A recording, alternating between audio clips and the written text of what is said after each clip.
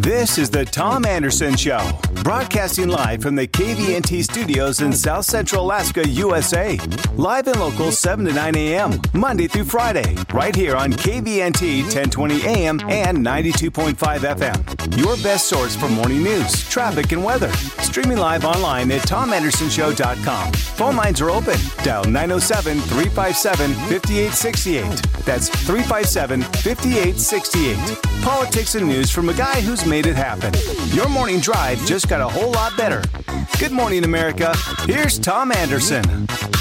Well, good morning, everybody. Tom Anderson Show. So happy to have you with us. And I'm looking outside and I'm saying to myself, another sunny day. We are blessed. We had some friends visiting from California and they just went. And I don't know, Tom Steigelman, good morning. I don't know if you've ever gone to McCarthy or to the mine system there, or lately to Valdez, but they just got back last night and they loved it. They said it was really fun. Yeah, no, I've never taken the opportunity to go up see the mines, those kind of things. I've been to Valdez multiple times, but it's probably been 7 or 8 years since I've been down to Valdez. So that's a beautiful drive, though. I love that, hitting the waterfall and everything on your way in. It's perfect. Yeah. No, it really is.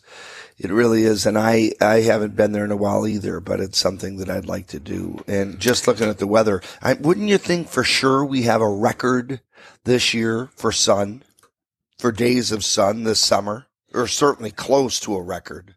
Seems like it. I don't know. It seems like we've had a little more than usual.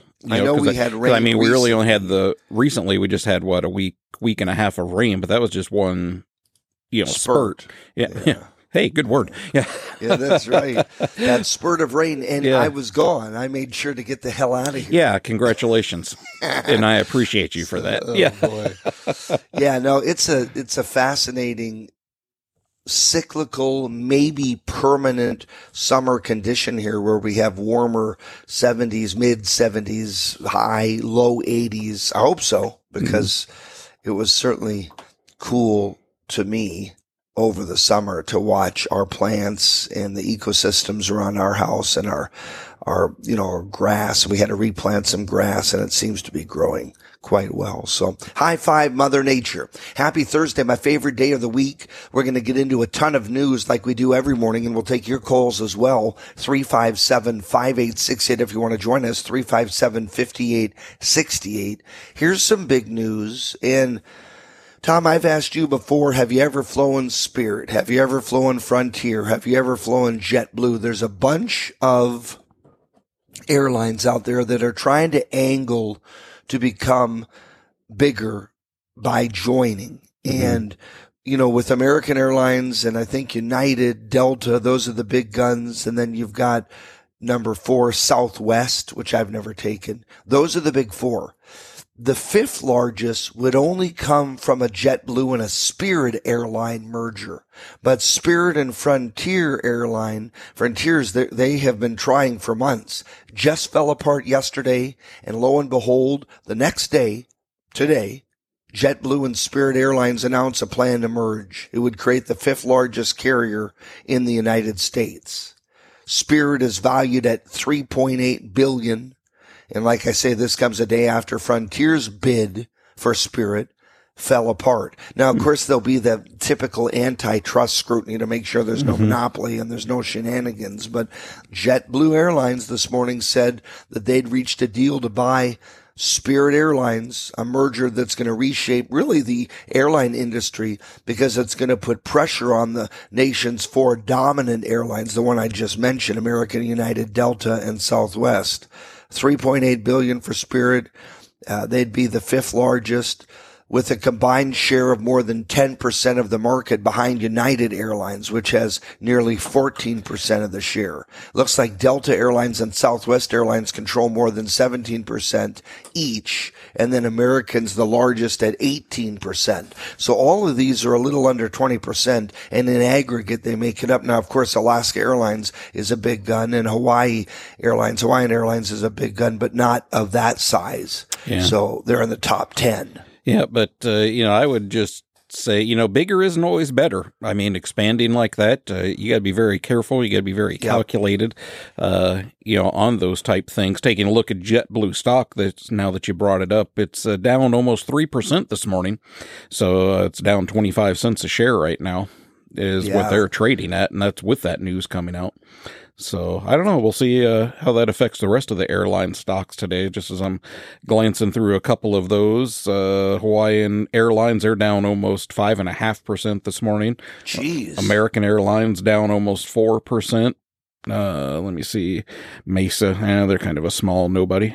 Let me see. Alaska Airlines, they're off almost 2% this morning. Oh boy. So yeah, we'll see how that is all going to shake. There's a ripple effect in the force. Yeah, right. Airlines. well, JetBlue and Spirit said they expected to seek approval for this deal by early 2024. And so I would expect that they would get it. Yeah, me too. Me too. I mean, I don't, with the other competitors that are out there and stuff, I don't think they're going to have any problems getting that through. I don't unless they start really microanalyzing the regional capacity of those airlines. And maybe that's, where they could run into some hiccups, like if they're the only ones going from, Chicago to Phoenix or something like that. No, it's true.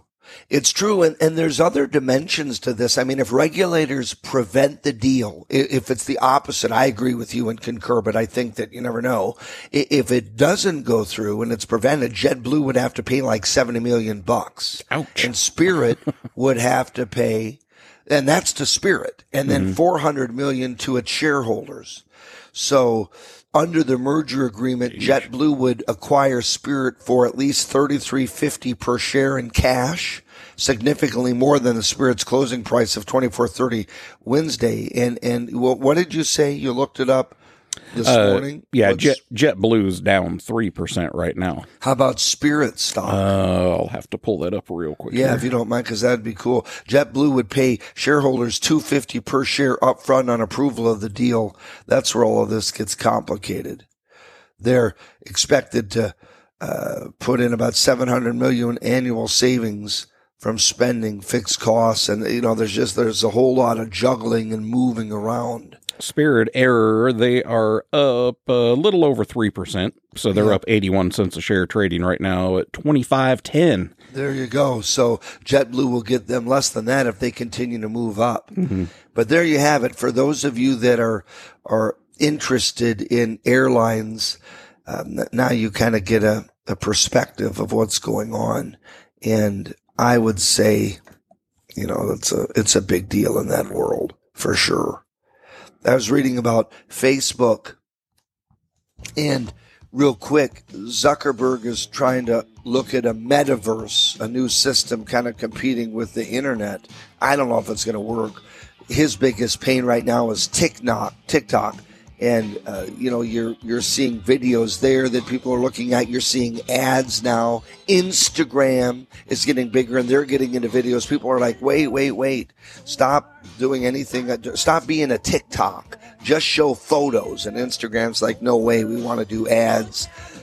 You're going to see a lot of evolution there, and that's a story that we can get into in the future. But will Facebook survive or not? I bet it will, but there's a lot of challengers. So not just in the airlines, in the internet as well, and all over the place. We're going to come right back. Stay with us. Thursday, Tom Anderson Show.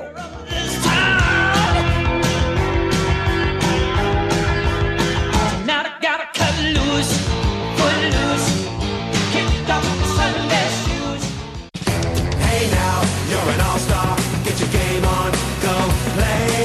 Hey now, you're a rock star. Get the show on, This is the Tom Anderson Show, broadcasting live from the KVNT studios, 7 to 9 a.m., Monday through Friday.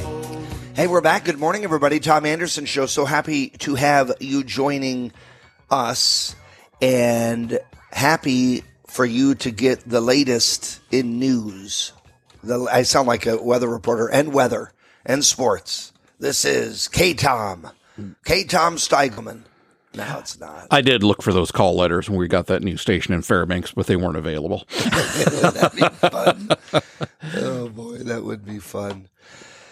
Okay, what else is in the news? I try to go down the line and get you the fun stuff. stuff and get you things that may be of interest. Here's one. U.S. Secretary of State Antony Blinken has offered a prisoner exchange with Russia. Convicted arms dealer Victor Bout, holed up here in America, for NWA player Brittany Griner and fellow American Paul Whelan. The move runs really counter to unofficial Department of Justice precedent. You know what I mean? They normally don't trade bad guys for our good guys. Their policy is against like prisoner swaps.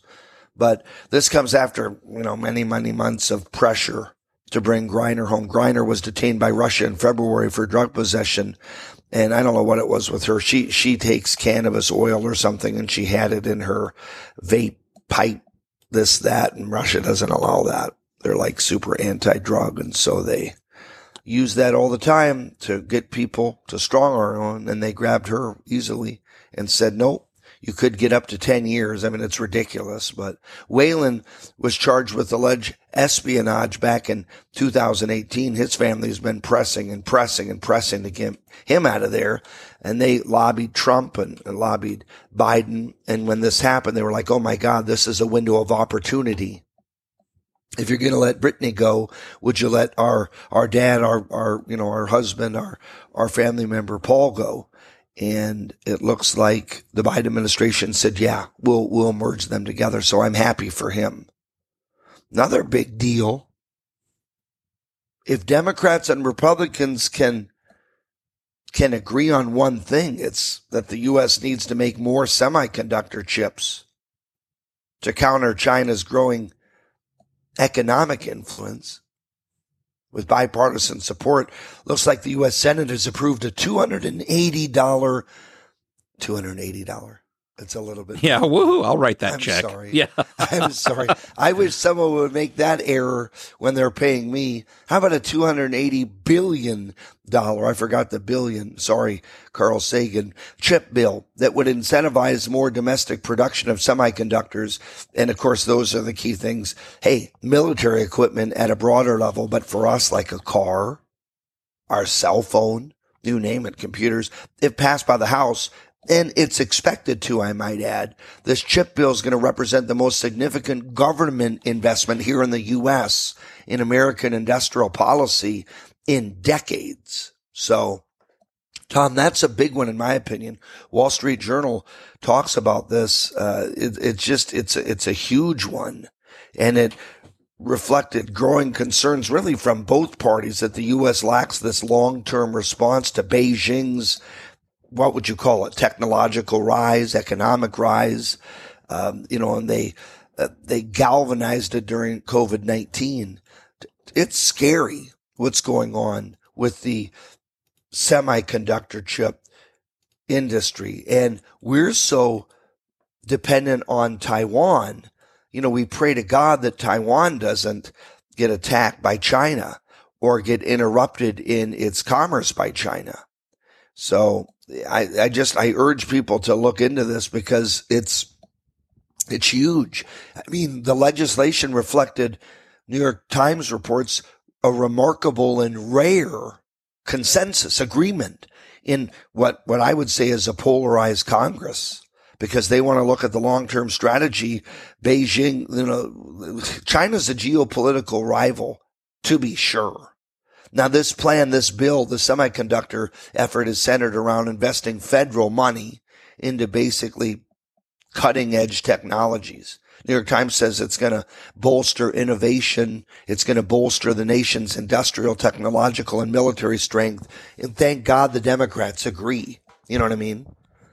Oh, yeah. Because if they didn't, this would suck. The bill wouldn't get through, obviously. Right. We only have 50 in the Senate. And it's a huge need. Just on the technology side, even for the radio stations, things are very delayed because they just can't get the chips they need to make the equipment. And that's whether you're dealing with U.S. manufacturers or Canadian manufacturers. Everything is just backed up.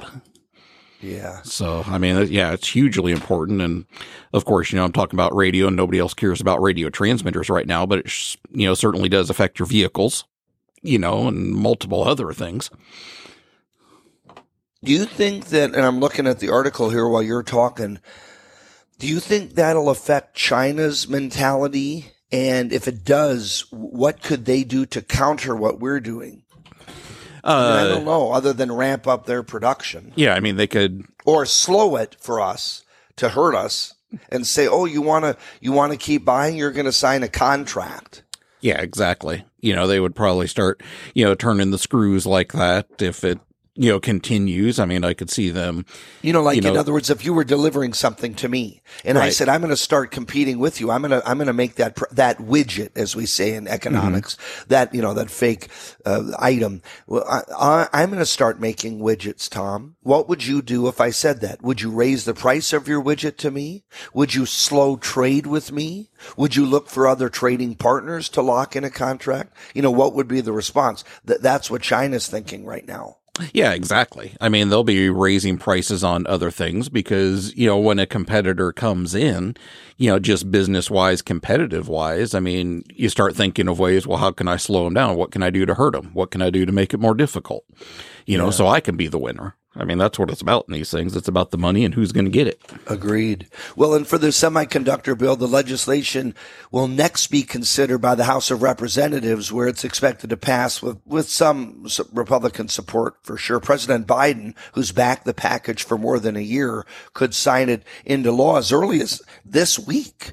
And I don't see that happening, but in the next 2 days. The bill is a convergence of economic and national security policy. New York Times reports that it would provide $52 billion in subsidies and additional tax credits to companies that basically manufacture semiconductor chips in the United States. It would also add $200 billion, all that combined, that's $250 billion with a T, for research. Scientific, especially in artificial intelligence, robotics, things like quantum computing and a bunch of other technologies. The bill also calls for pouring $10 billion into the Department of Commerce, which would also dole out the chip subsidies to companies that apply to create, they call it 20 regional technological hubs across the country. That's the brainchild of U.S. Senator Todd Young, who's a Republican of Indiana. So this is cool stuff. Schumer said, well, the hubs would aim to link together research universities with private industry. The effort is to kind of create a Silicon Valley-like center with all these regions and these hubs. And, I guess that's going to help prevent other countries from competing with us or defeating us or beating us, or I don't know. But that's the newest. And we've talked about this semiconductor chip evolution for a while now. So high five to Democrats and Republicans getting along. It's one of the reasons I support Lisa Murkowski.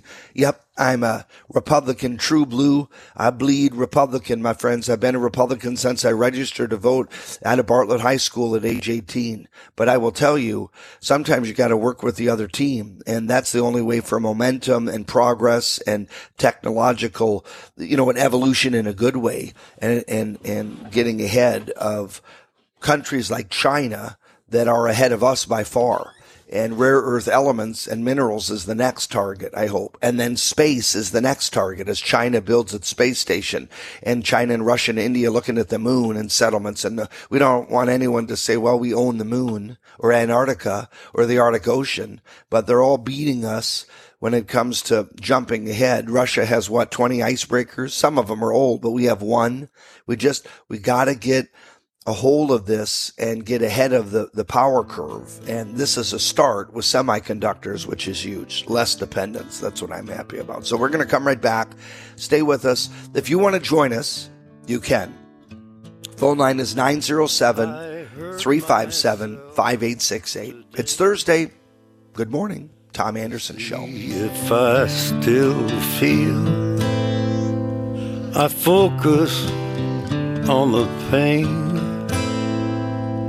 The only thing that's real. The needle tears a hole. The old familiar sting. Try to kill it all away, but I...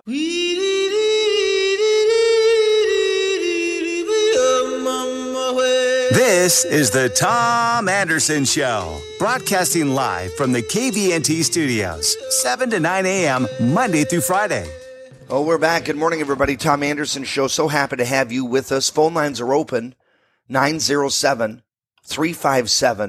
357-5868. We're on 7 to 9 a.m., Monday through Friday.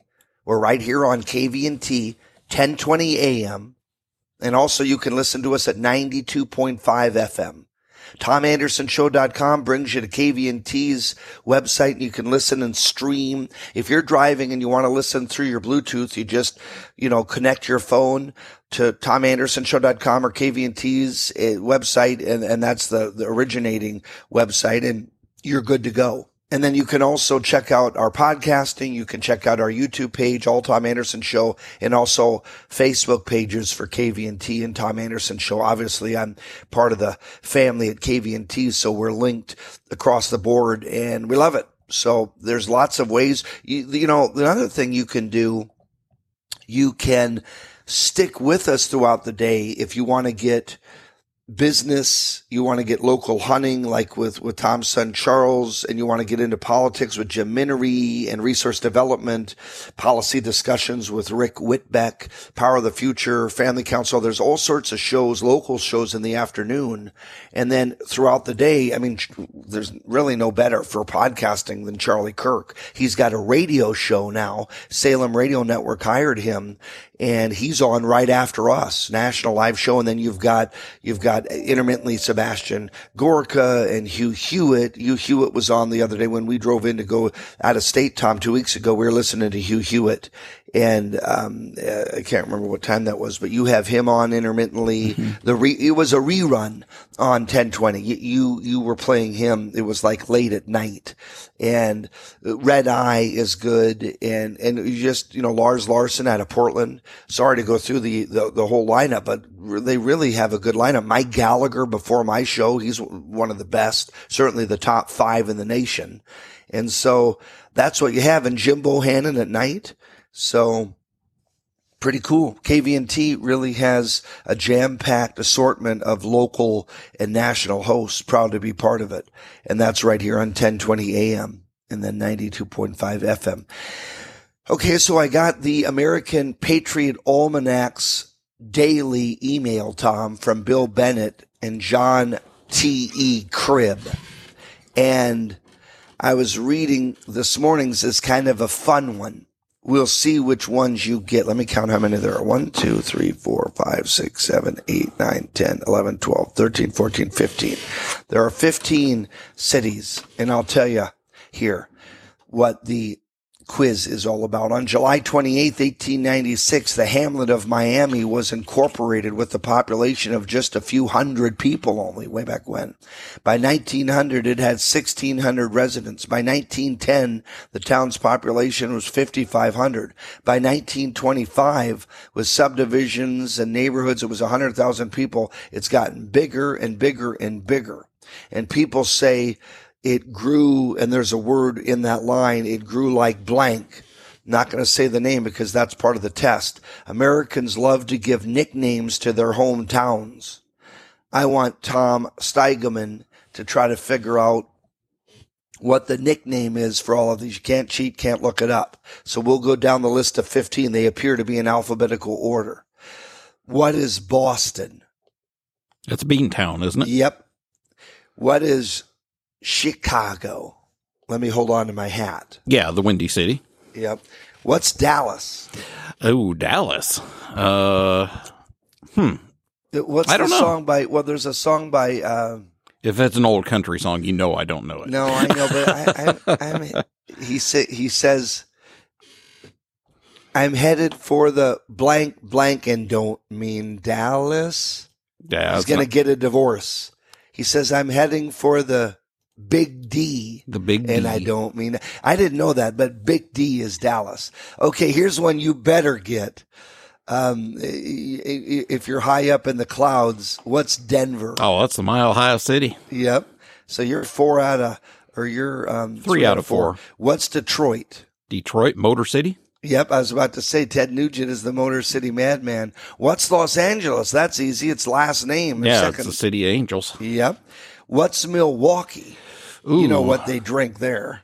Yeah, it's got to be something with brew. Yep, Brew City. You got Brew it. City. Okay. What's Nashville? Nashville. It also has the second word you just said, but it's a different thing. What's Nashville? Yeah, it's Music popular City, for? isn't it? Yep, Mm-hmm. that's right. And then how about New Orleans? That's a weird one. New Orleans. It's not speak blank. It's like what Dallas. Oh, the Big is. Easy. Yeah, there you go. And then what's New York's easy? Yeah, What's that one? That's Same thing. The same first two words, but a fruit. but the Big Apple. Yeah. Yeah. And then Philadelphia. Boy, you look handsome today. City of brotherly love. Yeah. And then Not in a prison way. Yeah. and then that was funny. And then Pittsburgh, The Steel mining City. town. Yep.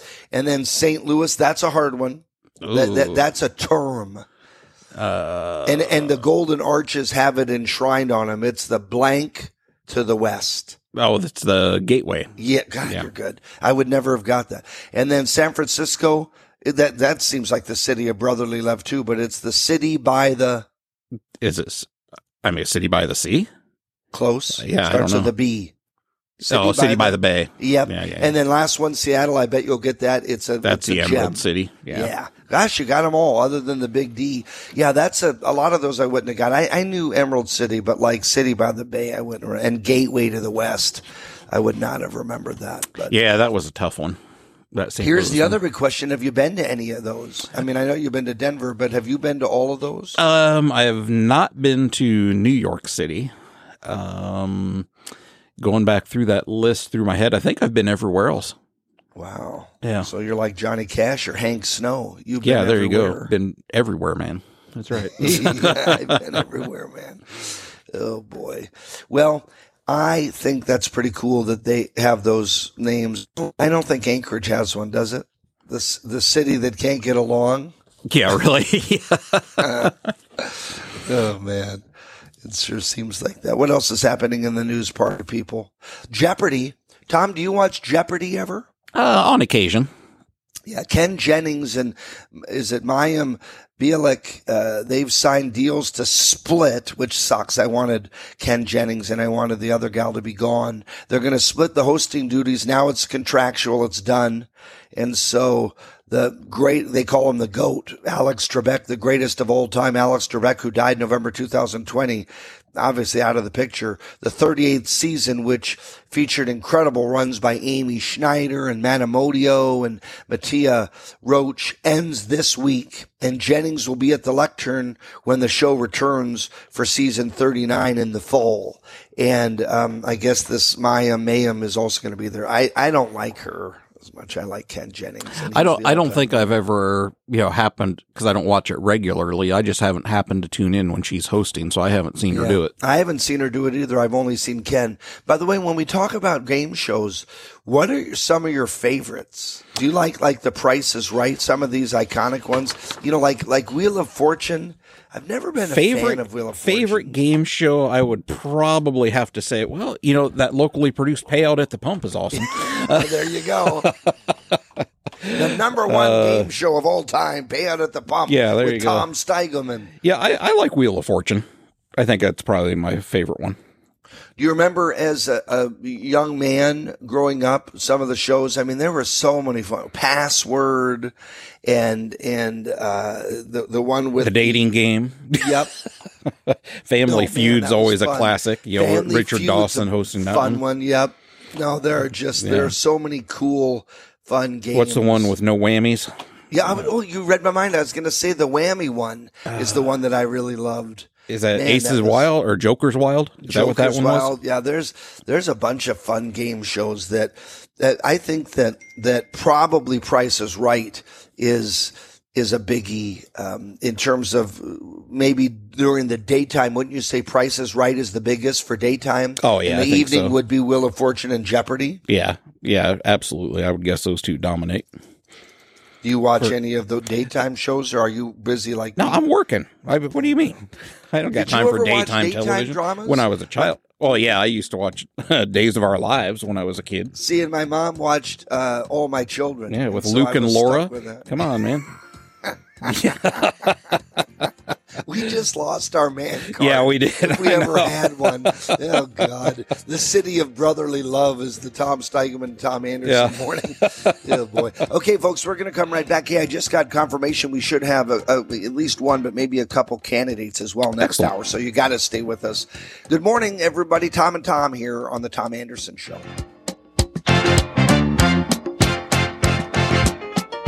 Hand me down my walking cane, hand me down my hat. Hurry now and don't be late, 'cause we ain't got time to chat. You and me, we're going out to catch the latest sounds. Guaranteed to blow your mind so high you won't come. This is the Tom Anderson Show, broadcasting live from the KVNT studios, 7 to 9 a.m., Monday through Friday. Okay, so I'm looking here I was looking actually at game shows. Welcome back, Tom Anderson Show. And I can't tell which one is the most popular. For revenue and other things, it really doesn't show it to that end. But we were talking about that last segment. We should have a game show on this show. I mean, I know that back in the day when we gave away prizes, people really appreciated it. So we'll have to come up with something, Tom. Should we give swag away, or is that boring to people? Yeah, I don't know. T-shirts. They should call in and tell us, what do you want? Yeah, what do you want? I know what I want. Straight up cash. Yeah. Yeah, I figure that's what Yeah. people would want as well. No, it's Yeah, I mean, there's some things that, I can come up with here pretty quick. I think we someone just got to could- figure out how we want to give that away. I got a Phillips Glacier cruise for 2 we could do. Which A is- couple that's other fun. things. Yeah. yeah, So yeah. No, that's I know there's a lot of different things that could be done, and maybe feats of strength. We could do something like that. We could have a bracket. Maybe we could put Dave Steeren up against Todd Smolden. yeah, no, well, look at with Dalton the against cities. Gary. Yeah. Yeah, I was about to say. No, that would be fun. That would be fun to see. By the way, I just emailed you an NPR story, and I think that's a fun one. Maybe let me know when you get that up. I'm always checking NPR they have some good breaking news stuff. And the reason I bring that up, in the science realm, NPR National Public Radio is particularly good. And there is a news story that they have just published, and it has to do with evidence pointing to the Wuhan seafood market as the pandemic origin point. And I doubt that China released something to affect the entire world, including themselves. I don't know why they would do that unless it was a mistake. My hunch is that it was something that festered, just like we're seeing in Africa, things popping up. Could be wrong, but on the Chinese market side of things, that seems like that seafood market, that could have been the origin of it. And I'm not, ultimately, I think that we're never going to really know, but let's listen to NPR to hear what their researchers have found. Several studies released over the past few days offer the most convincing evidence yet that the COVID pandemic started in a seafood market in Wuhan, China. A separate competing theory holds that the pandemic came from a laboratory leak, but the new studies present physical evidence that the virus emerged in the market. NPR's Michaeline Duclef is here to tell us about this research. Hi there. Hi, Ari. This is the seafood market we've been talking about from the very beginning of this pandemic, right? All the way Yes. back in 2019. Yes, the one on seafood market. This was the site of the first large COVID outbreak. That part is not controversial. Perhaps thousands of people were infected there, and that market has hundreds and hundreds of stalls packed close together, and people there sold all kinds of meat, frozen, fresh, and live wild animals. So what's new here? These studies have physical evidence? What is it? Yeah, so these studies are preliminary. They haven't been peer-reviewed. But one thing they show is photographic evidence that at least 2 types of wild animals were sold there that could easily catch SARS-CoV-2 and shed it into the air.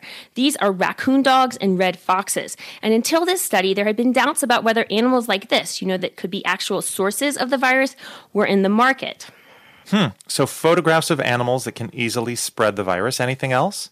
Yeah. So these animals, also there's proof that they were held in cages in or near one stall in particular at the market, a stall where scientists actually found a lot of SARS-CoV-2 on surfaces. Michael Werby led 2 of these studies. He's an evolutionary biologist at the University of Arizona. He says inside this stall, the virus was found on very specific surfaces, including machines where animals were butchered. The samples were very animal-y. For example, a feather remover, a cart of the sort that we see in photographs that are used for transporting cages. But best of all, a metal cage in a back room. Best of all is a choice of words there. So we're talking about very early in the outbreak, animals in the market, genetic samples from where they were held showing the virus was there. Like, how are they connecting these dots? Yeah, and they also show that these conditions existed for years. Werby says about 5 years before the pandemic, one of his colleagues was actually taken to this exact stall because people were concerned about what could potentially be growing or created there. Very much told, this is the kind of place that has the ingredients for cross-species transmission of dangerous pathogens. But just to rule out any other possibilities, is it possible that a person could have brought it into the market and spread it to those animals and to other people there? Yeah, so these papers address that one too. One of them looks at the genetics of the virus found in the market, and it shows that 2 different variants jumped into people at almost the exact same time. And it shows that these variants, one of which went on to spread all around the world, couldn't have actually evolved in people. So does this end the lab leak theory? Does this rule it out? I was talking to Jeremy Camille about this question. He's a virologist at Louisiana State University Health Shreveport and not involved in this research. He says these studies, along with several others published recently, are really tipping the scales toward an animal origin. Absolutely pushing it that way.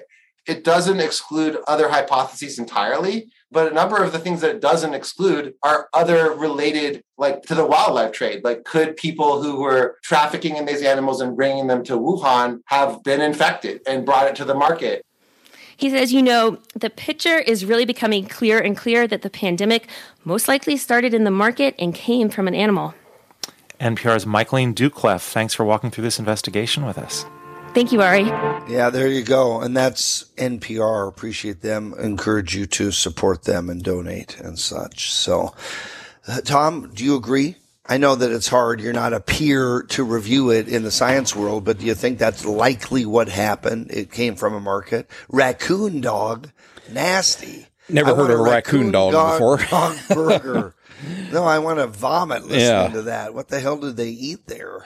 Yeah, I mean, it's certainly possible. I think I was a little more distracted by the tone of the commentators, on that. They seemed almost giddy, that particularly the male that was doing the reporting there, that, that, hey, it was a market thing, not, released from a lab. And it was like, come on, just can the reporters and stuff, and this isn't just NPR, but everyone, just play it straight. By the way, I felt that way too. Yeah, there was a slight giddiness to him saying it's not from the lab. I mean, what do they care? Yeah, exactly. Meaning, what if it was from the lab? Yeah. Well, why do they want the choice to be the market? Well, because I think that people who are, and this is probably a bad way to term it, maybe on the more conservative side of things, more on the Trump side of things, believe it's a lab leak type deal.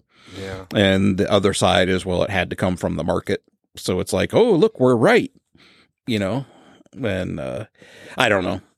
But either way, it sure would be great if there could be a real solution for that thing and that virus could get solved and get squashed down and go away. No, it's true. Very true. Bottom line, that's what we all want, is to get past this thing. I was looking at the headlines here local. If you want to get off COVID for once, I know that Gary listens and says, no more COVID, less politics and more what's happening here and now. And I don't blame you. Sorry to disappoint. ADN.com reporting Fairbanks teen fatally shot 3 siblings before killing himself. That's the latest news, and it's an awful story. Alaska State Troopers found 4 children dead in Fairbanks this week. Apparent homicide-suicide. Troopers received a report of shots being fired at a home in the Sky Ridge Drive subdivision in the Fairbanks area.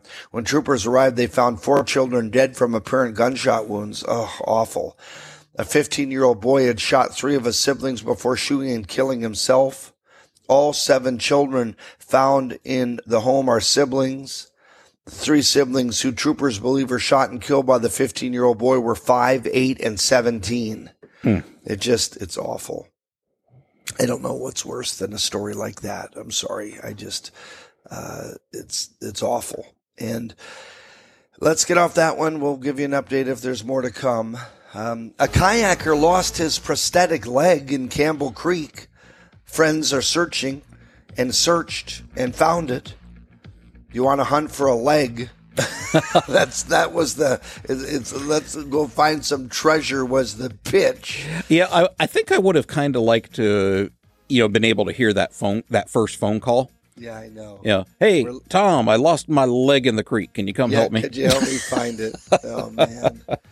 Jeez. Well, we're going to come back. Scott Clayton's going to join us, state Senate candidate out in my neck of the woods, and we'll have a lot more next hour local news as well. So happy Thursday. Grab your coffee. Take a deep breath. We'll be back in a few minutes. Good morning. Tom Anderson Show.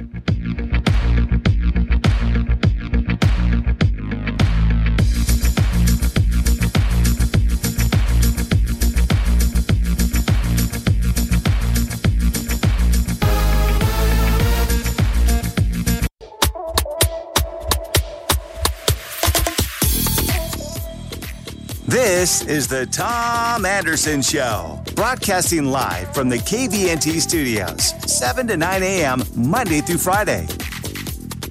We have a lot of candidates running in our legislative races across the state with redistricting. Every 10 years, there's the census, and then shortly thereafter, states assign a redistricting board, and maps are changing all the time. And this year in Alaska, we have a lot of new Senate district configurations. We have 20 total, and one of them, District N, is in Nancy, is my district, my Senate district. Meadow Lakes is included in that, and pretty much half of it remains the same. Incumbent David Wilson is the serving sitting legislator in the Senate, but half of it is new.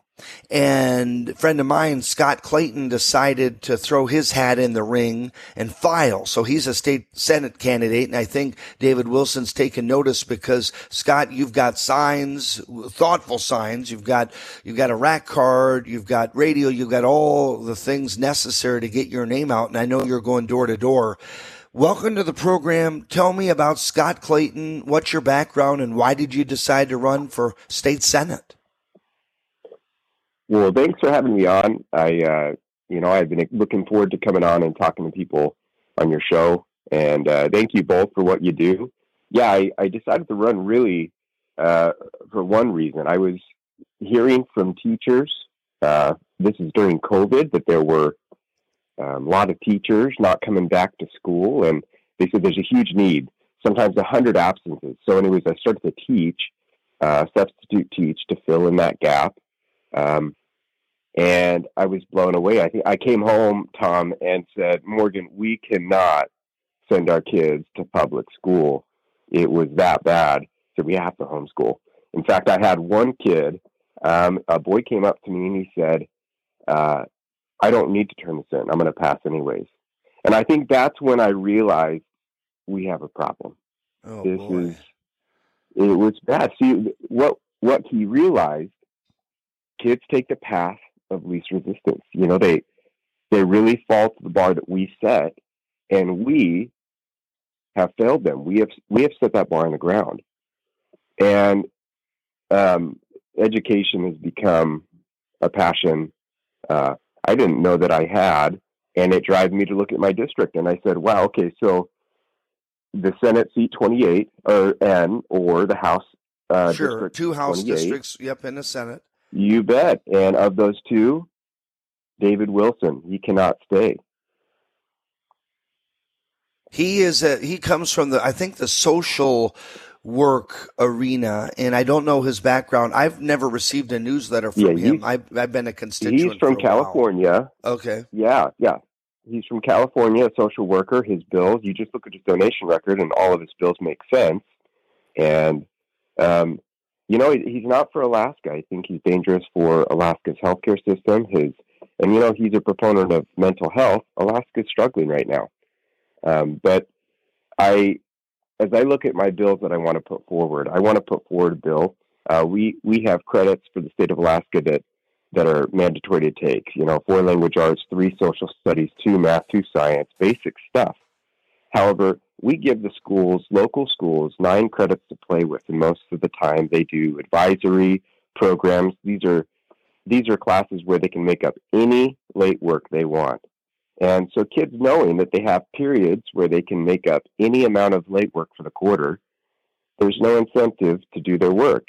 I'm a proponent of natural consequences of implementing, because anybody can point out, problems. Anybody can do that all day long, but this is about finding solutions, and education has become a huge problem. So even implementing a mandatory summer school for those kids that have failed, received an F, and social passes are really creating a casual atmosphere for our schooling system. Well, and with education, we're talking with Scott Clayton, who's a state Senate candidate out here in the Valley. Education's a passion. You substitute taught, but you're not a certified teacher. That wasn't your route. Tell us your background prior to substitute teaching. I mean, I know that you're an entrepreneur and you've owned several businesses in the construction trades. I also know that you're a disabled Marine. So tell us about that. When did you join the Marines? Yeah, so I went to school in Idaho for business, and I studied originally exercise physiology, and I had started washing windows because it was a small town, and I knew that I could go door to door and find just oddball jobs to do to get me by, and ended up washing windows, and it really took off, and it prompted me to switch my degree from exercise physiology to business. That's how much I loved it, and ended up washing commercial windows and steered away from residential, and I worked that all through school, and then decided that I was gonna I felt a duty to serve. I didn't want to live a life where I hadn't served in the military, so I decided to join the Marine Corps, and I was a forward observer in the Marine Corps. Phenomenal MOS. There's nothing like feeling an A-10 fly over OP observation point. You can feel it in your bones. And then, I was convincing my wife to come back to Alaska. And I think she said, hey, we can move anywhere that is not cold. So it was a hard sell to get her up to Alaska. It was tough. And so you have a couple kids, little whippersnappers, and you came here, and I know you have family here, and I also know that you've had other businesses in the technological world. You're actually capable. You design your website, you design your logo. You're one of these jack of all trades. I know you've built things, and you just got back from fishing. You're an outdoorsman. You're a recreator. So now you jump in and you assess the conservative Senate district, and you say, okay, half of it's the incumbent, half of it isn't. I have a shot at winning this. Now you have to, beyond what you've read and heard in the news, like on my show, I know you listen to our show and read ADN and watch Alaska's News Source. Now you have to get into the issues. And we've got about a minute left before we go to break, and then we'll come back with Scott Clayton for one more segment. But I mean, are the top issues what we're hearing from other candidates, Scott? Economy, public safety, education? Are these the big bells that you'll be ringing when you get to Juneau? Yeah, so I divided them up into very realistic goals, things that I want to pursue my first term, and then extreme items, things that I really want to push, things that are going to be more difficult. And one of my big goals, things that I want to work on, is our education system. I think the way that we have established our elections here in the state is abysmal. I So think election systems too, okay. Correct. Yeah, we have a lot that we could work on. Yeah, well, we're going to come back with Scott Clayton. He's running in Senate District N. And so if you have questions, I'd love to hear from you. He'll take your calls as well. We had a few calls when we had former Governor Bill Walker on, and I thought those were engaging. If any of you support Scott, if any of you support other opponents, if any of you have a question, please feel free to call in. We have him for one more segment. The phone lines are open, 907-357 like the gun, 357-5868. 357-5868. Scott Clayton coming right back here on the Tom Anderson Show.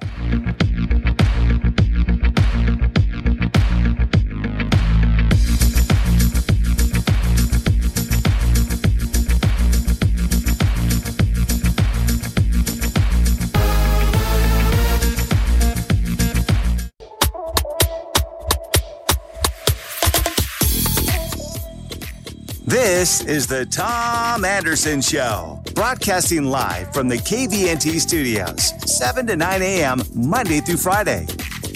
Hey, we're back with Scott Clayton. Scott is a Senate candidate, state Senate for District N, and I'll have him describe where that is. He's a father, he's a husband, he's a person of faith, he's a disabled Marine, he's an entrepreneur, degreed, and he's also someone that stepped up like he did to serve for office and stepped up to serve in schools. And he said, I want to dabble in, I may want to go down the education line of career. And if I do, I want to see what it's like to be a substitute teacher. When he was there, his eyes were open and he said, oh my gosh, some kids are brilliant, thoughtful, engaged, and others are not. And how do we inspire? And what rules and protocols do we change? And so that's my kind of state senator. Scott, before we get into issues, I want to talk about economy. You mentioned healthcare on the break. What is Senate District N? I know it's Meadow Lakes where I live, but what else is it? Well, it dips down below to down KGB, and it goes all the way to the Trunk Road, all the way up into Meadow Lakes. So it's really a dense central area of Wasilla. And, you know, our area depends on the PFD. I'm really proud of Governor Dunleavy and how he's bringing back the PFD to Alaskans that depend on it. And as I go door to door and talk to our district, it's clear that that's a huge worry for our district. And of course, Senator Wilson is trying to get rid of it and weaken the people's right to the PFD. You mentioned on break, we were talking about healthcare and certificate of need, which is, so people understand, the law has changed many years ago where if you want to, let's say, do surgery outside of a hospital, you have to get a certificate of need. It was a protectionist measure by the hospitals so that the doctors would be going into a hospital to perform surgery. They felt it was safer and more efficient.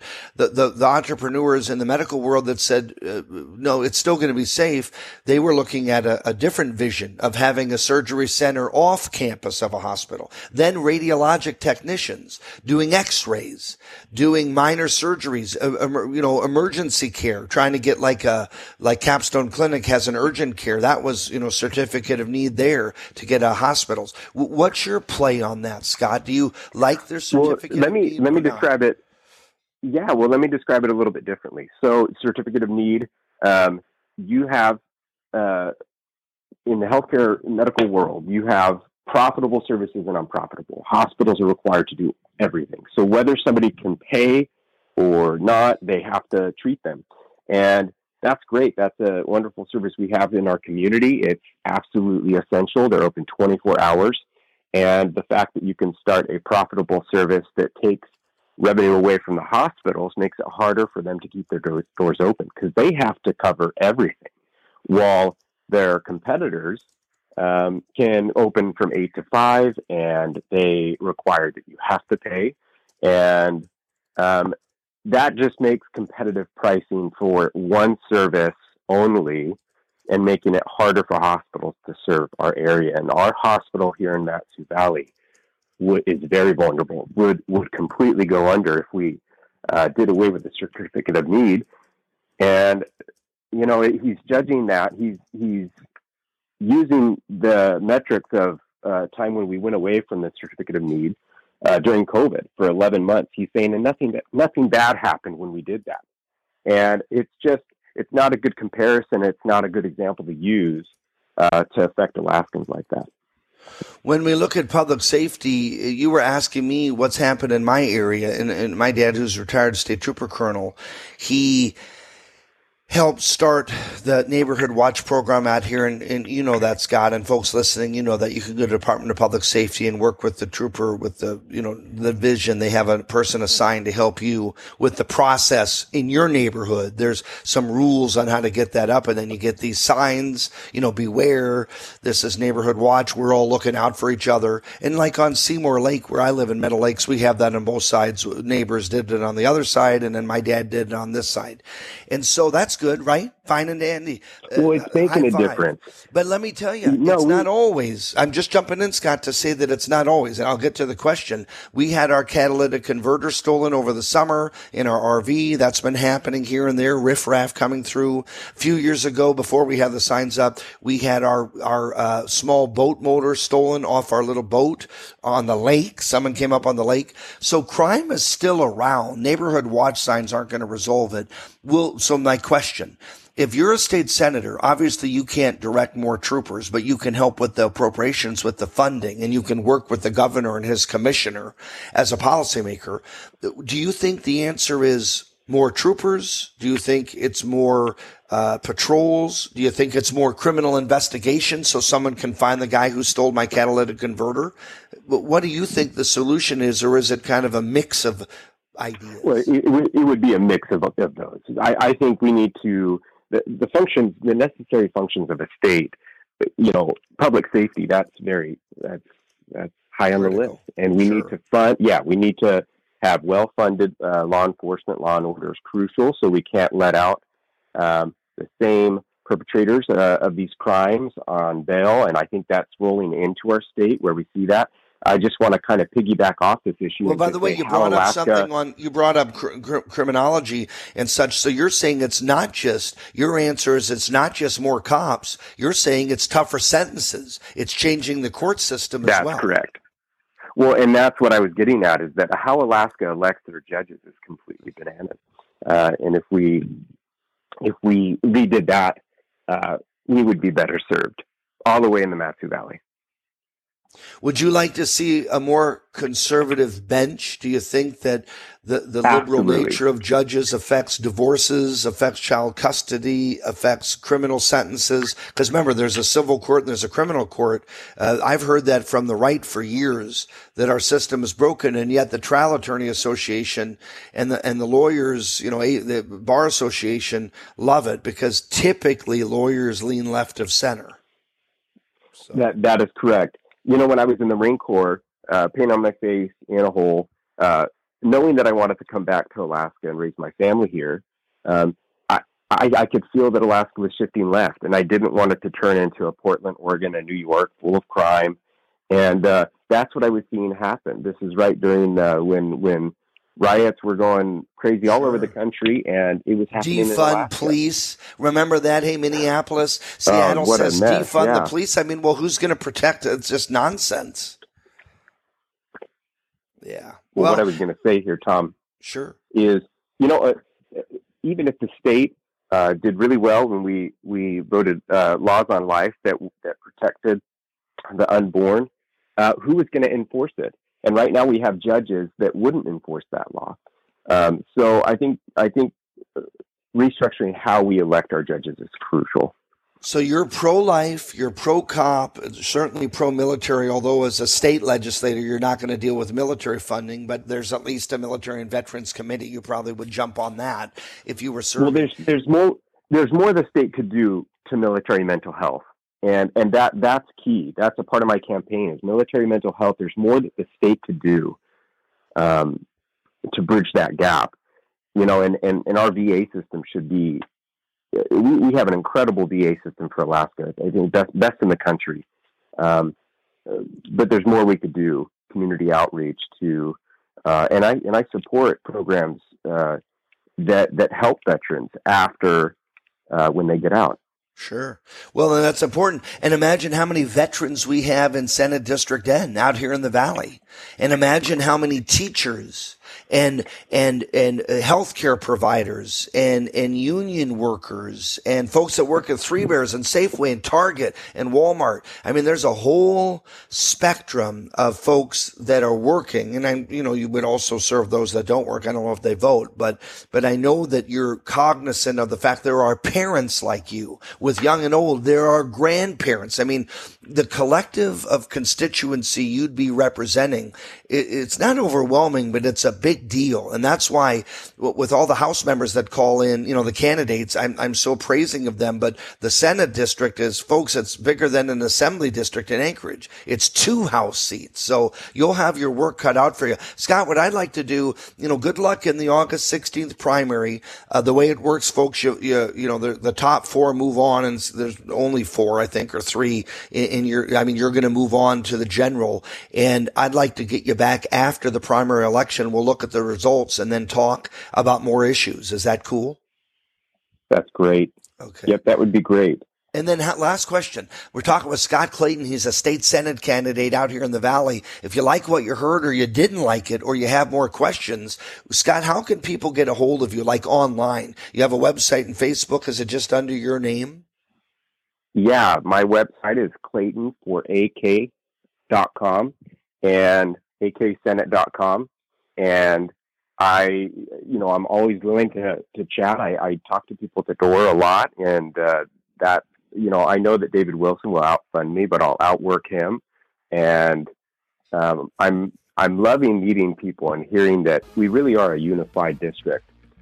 So yeah, that's been encouraging. That's encouraging and inspirational. And the fact that you're out door-to-dooring over the summer when you could be recreating or doing stuff with your kids and wife. And I know you have to balance that. Good on you, because that's how people win elections, is door-to-door.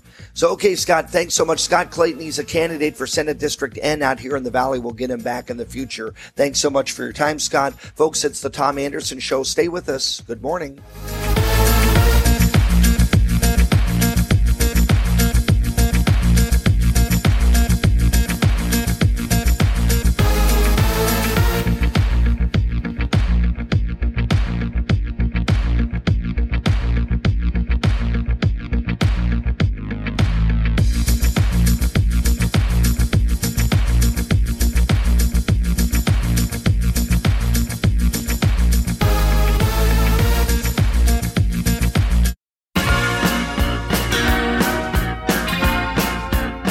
This is the Tom Anderson Show, broadcasting live from the KVNT studios, 7 to 9 a.m., Monday through Friday.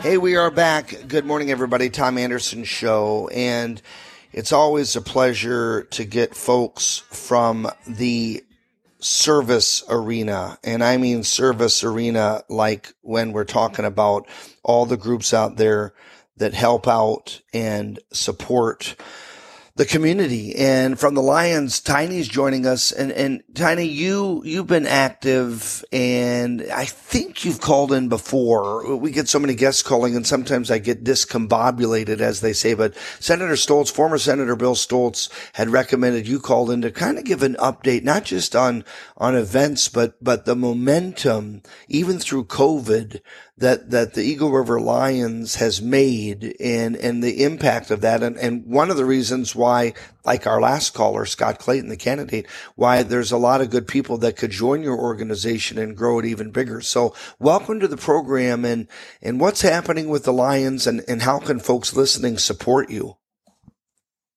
Good morning, Tom. How are you? Good. So we've had a huge amount of growth in the last 3 to 4 years.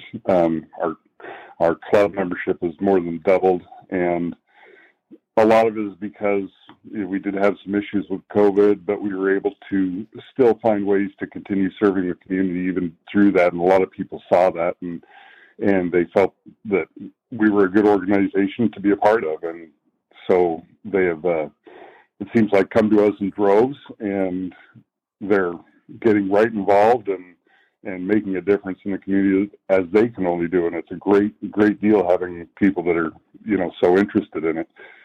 And one of the things that we've been working on for a long time is getting basic ownership of the park that we manage, which is a 40-acre spot of land. If you've never been to Eagle River Lions Park. No, I've been to it. It's huge. That's a giant area that you guys manage. It is with baseball fields, football fields, basketball courts, tennis courts that we just resurfaced and repainted, and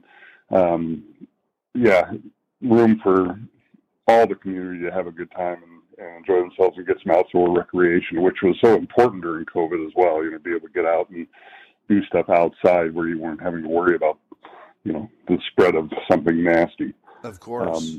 But we've been working on this project with the state to make this happen, and with our representative Kelly Merrick, she wrote a bill that many of our local representatives sponsored, co-sponsored, and we got it through both houses, and the governor's coming to sign it this Saturday in a signing ceremony. So we're putting on a big free community picnic. We want everybody to come down and be a part of our celebration, because it's been a long time running getting this done. Yeah, it sounds like it. You were the former president, and I think is it Ryan Johnson, who's the current president, and you guys obviously putting in a lot of I was going to joke and say the lion's share, ding ding, of the work for the Lions Club, but you mentioned Merrick, and there are other folks that helped on that equally and aggressive. And I know you guys don't get political. I'm sure you vote and do it maybe privately, but the Lions Club can't get, nor can the Kiwanis or Rotary or Moose or Elks or any of them. Nope. Some of which I've been a part of as well. But I will tell you that it's nice to see.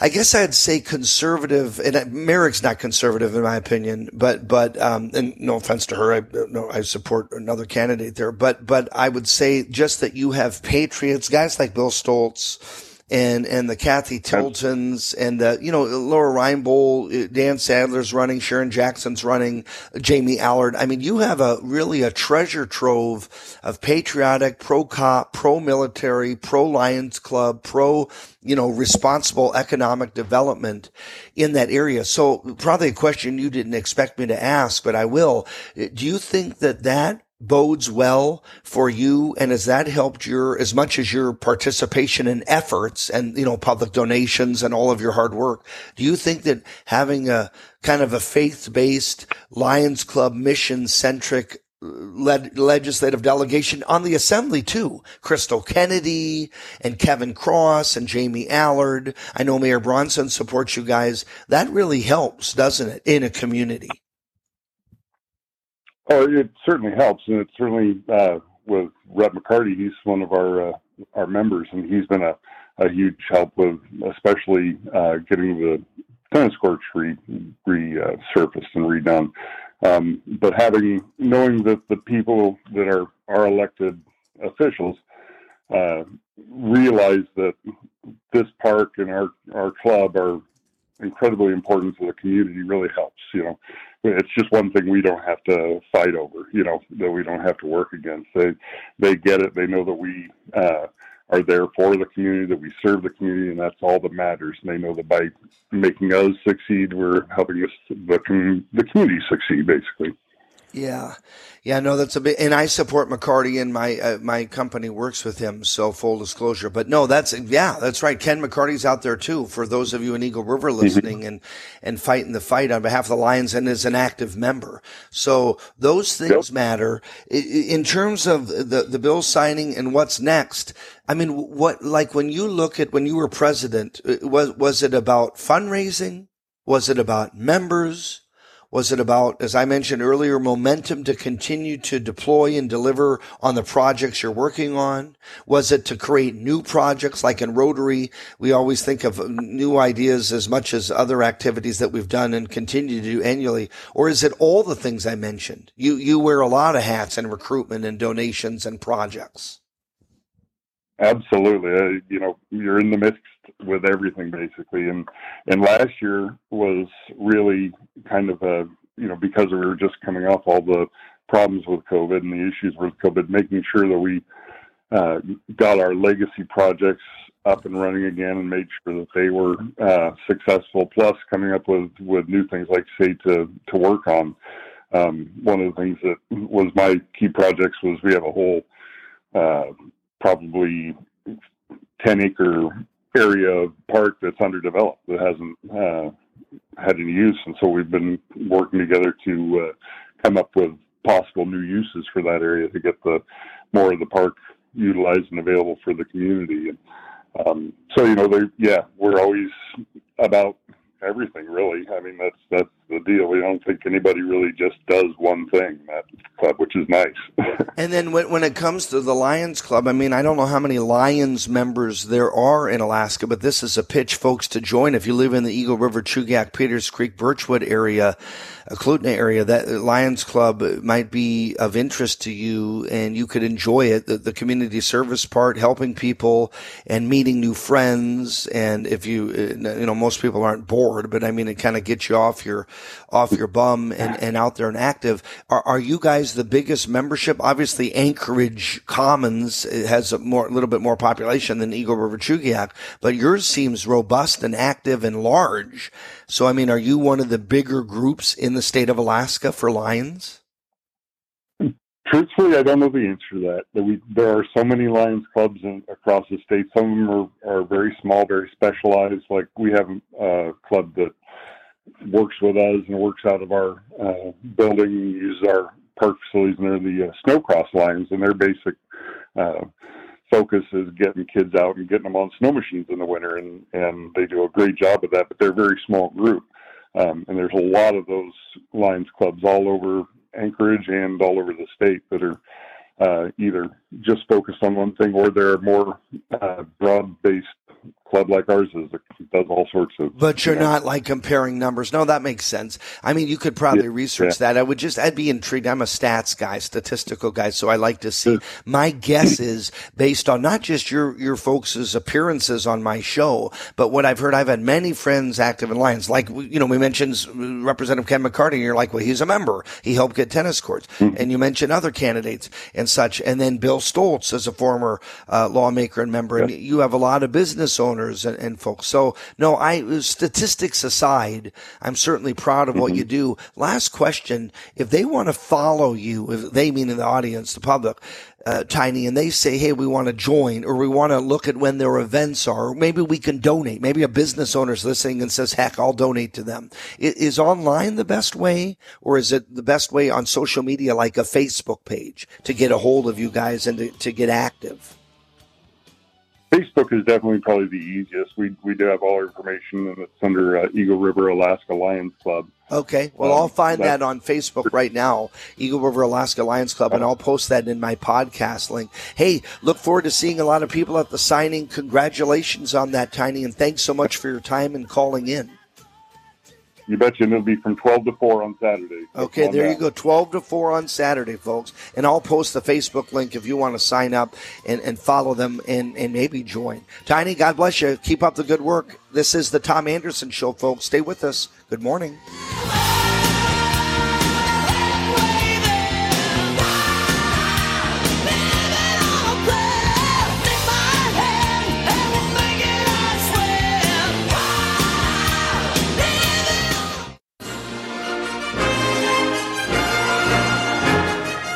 This is the Tom Anderson Show, broadcasting live from the KVNT studios, 7 to 9 a.m., Monday through Friday. Hey, we're back. Boy, I have to remind you again, and it's just awful. This story, Alaska's news source, 4 children dead. A kid, a 15-year-old, went berserk on his siblings, like a 5 and a 7, I think a 17-year-old, from teens to younger, and then he killed himself. And you wonder what's going on there. And It's awful. Tom, if we could go not to that clip, but alaskasnewssource.com has 2 clips that rather than read, I like to sometimes bring them in to our show, and I hope they don't mind that. I appreciate the fact that they do the heavy lifting, and I encourage you to watch Alaska's News Source at 5 and 6 in the evenings, beyond listening to our radio show with Jim Bohannon. You can do both. But one of them is at the very top, Anchorage Assembly overrides the mayor's veto on sheltering costs. And I'd like the public to understand what's happening there. There's also other stories. Anchorage woman collecting donations for Centennial Campground. We know that there was a shooting there and some riffraff and problems in Centennial Park. I agree with Assemblymember Allard, who's running for State House, who says, hey, it's better that it happens there where it's encapsulated and you can grab people. If someone does something bad, they have a way to get out on that frontage road that's slow and you could catch them and block them. And the other way goes to the water purification plants. So, I mean, they're just stuck. And so if there is going to be a bad place, I don't wish any of the homeless harm, but I mean, that's the place to do it because you're going to catch the scoundrel that perpetrates. But when it comes to what's happening with sheltering costs and such, the Anchorage Assembly has overridden the mayor's veto. So I know this gets complicated. Wait, is it going to pass? Is it not going to pass? Is there a veto or is it an overriding? That means it's not vetoed. So the money does go through. It's a lot of money. Alaska's News Source covers that. What we are seeing at Centennial is really decades of a failed housing policy in Anchorage.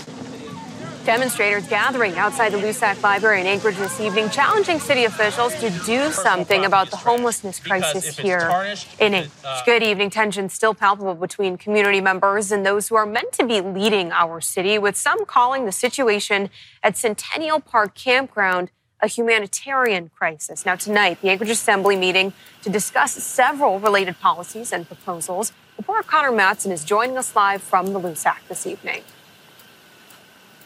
Beth, many people came up today during the public comment period to express their concerns about what's happening at the Centennial Park Campground. At the Assembly's July 12th meeting, the Anchorage Assembly passed an ordinance that would appropriate $2.8 million from the Municipal Area-Wide Fund, moving the money there into their COVID-19 fund in hopes of being reimbursed later by FEMA. Mayor Dave Bronson vetoed that and wanted the money to instead be taken out of the Alcohol Beverage Retail Sales Tax Fund. And tonight, the Assembly voted to override that veto. The municipality, however, maintains it is still unlikely that money will be not reimbursed by FEMA. These funds are to be provided to the Anchorage Health Department to be used for sheltering costs such as labor, supplies, professional services, mass care, and other related expenses.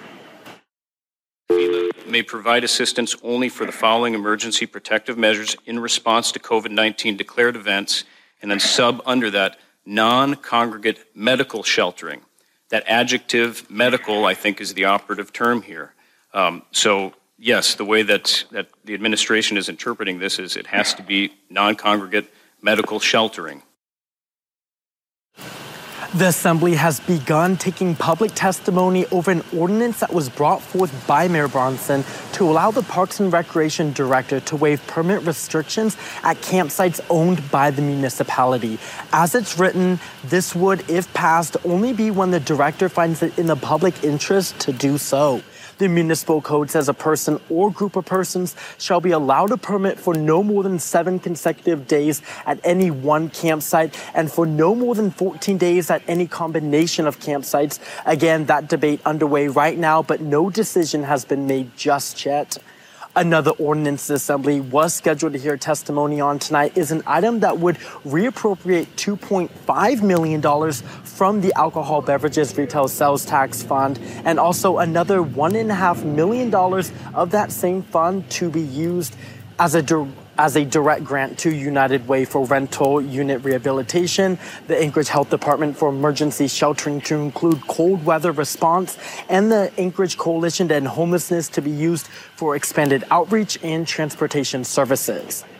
And lastly, Assembly members had an ordinance on the agenda seeking to move $3.4 million of the American Rescue Plan Act of 2021 local fiscal recovery funds as a direct grant to First Presbyterian Anchorage Anchorage for the that purchase I know it of the gets guest house complicated. in downtown Anchorage. That facility is in downtown and would be used for additional workforce housing units.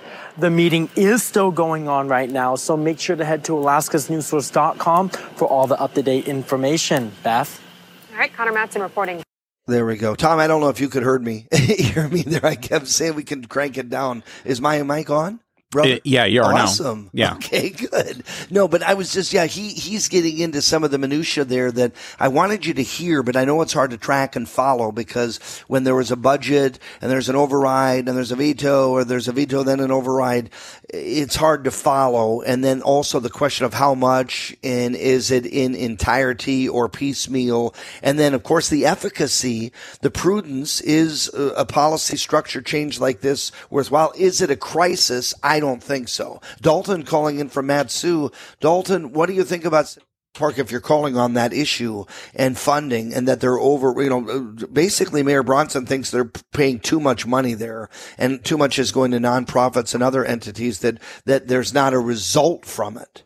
And I agree with the mayor. Well, first off, they will put anybody on that TV to tell you the news. I mean, these are goblins. But the second thing is, get out of Stankerage. What person thought that this was going to change?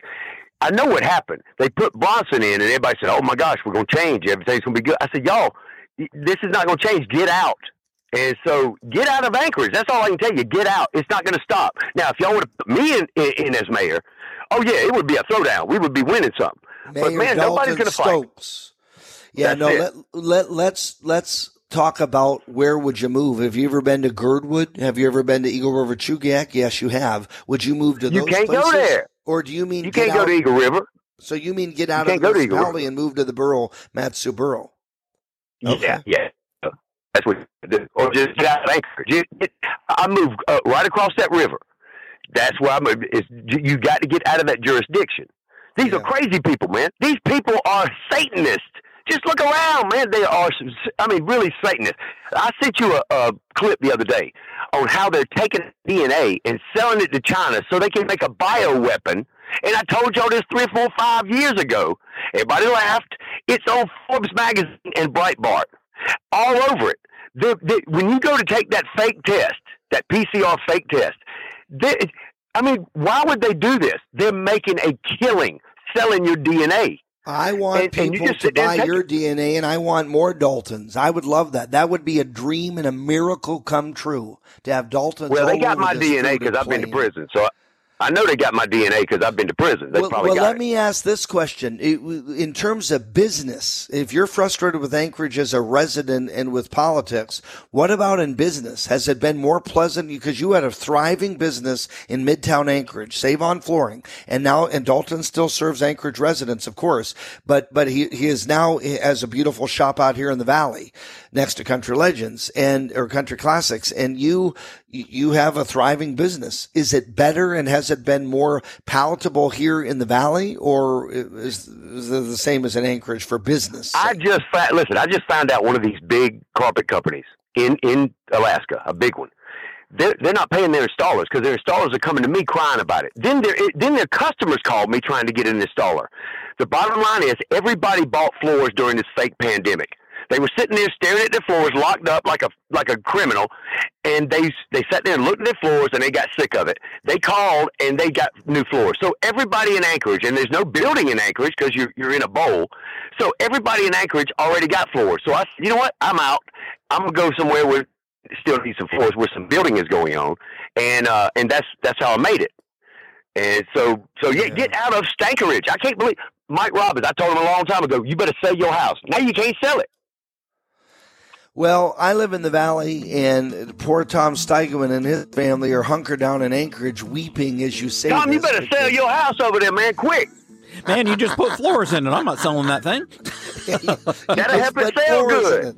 Yeah. Oh, boy. Dalton, thanks for the call. Always holler back, y'all. Riveting call. Holler back. That's Dalton Stokes. Save On Flooring in Mat-Su, covering all of South Central. Folks, we're going to come back tomorrow. Happy Friday tomorrow. Today it's Thursday, my favorite day. Charlie Kirk is next up. Please drive safe. Try to smile. And God bless. I know that you can lend a helping hand because it's good in begun. You can see the morning sun if you drive